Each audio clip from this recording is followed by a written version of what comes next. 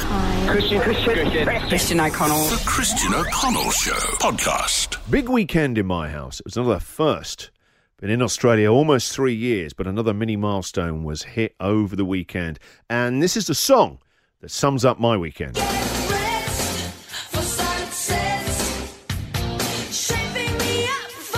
In the UK, we don't have anything like the formal.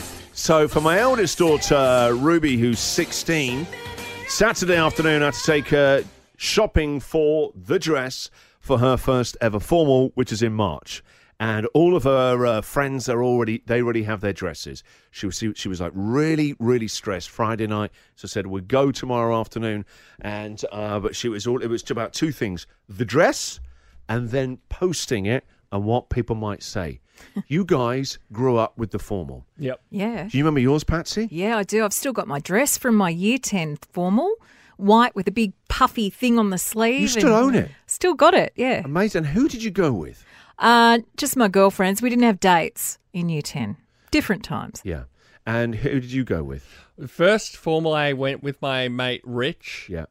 Didn't have the courage to ask one of the girls in the year level. And then when I was in year 12, thankfully I had my first girlfriend by then, so I didn't have to ask somebody out awkwardly. It was just agreed that we would go together. Aren't you guys lucky that you grew up in a time where there wasn't social media and peer Totally. pressure? So true. I felt so sorry for her. When we were looking for this dress, right, what should be an exciting time, right, all it was about was what other people would say on her post. And I felt so sorry for her. We didn't have that.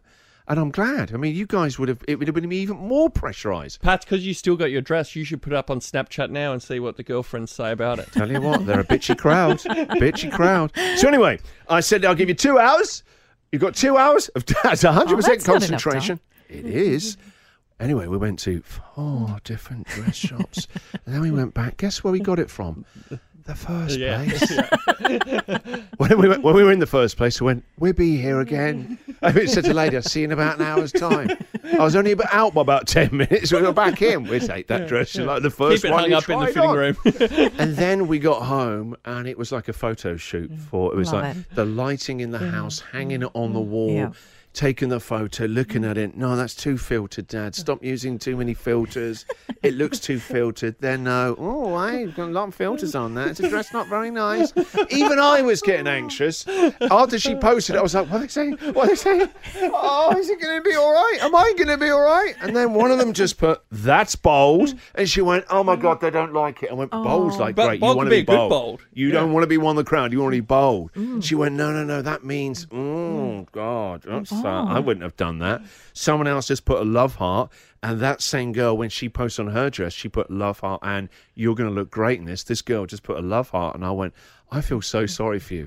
Anyway, next weekend we're buying the shoes, and I said, you got 2 hours then. We're just going to do it in like weekly increments at the moment, just 2 hours. Christian O'Connell. The Christian O'Connell Show podcast.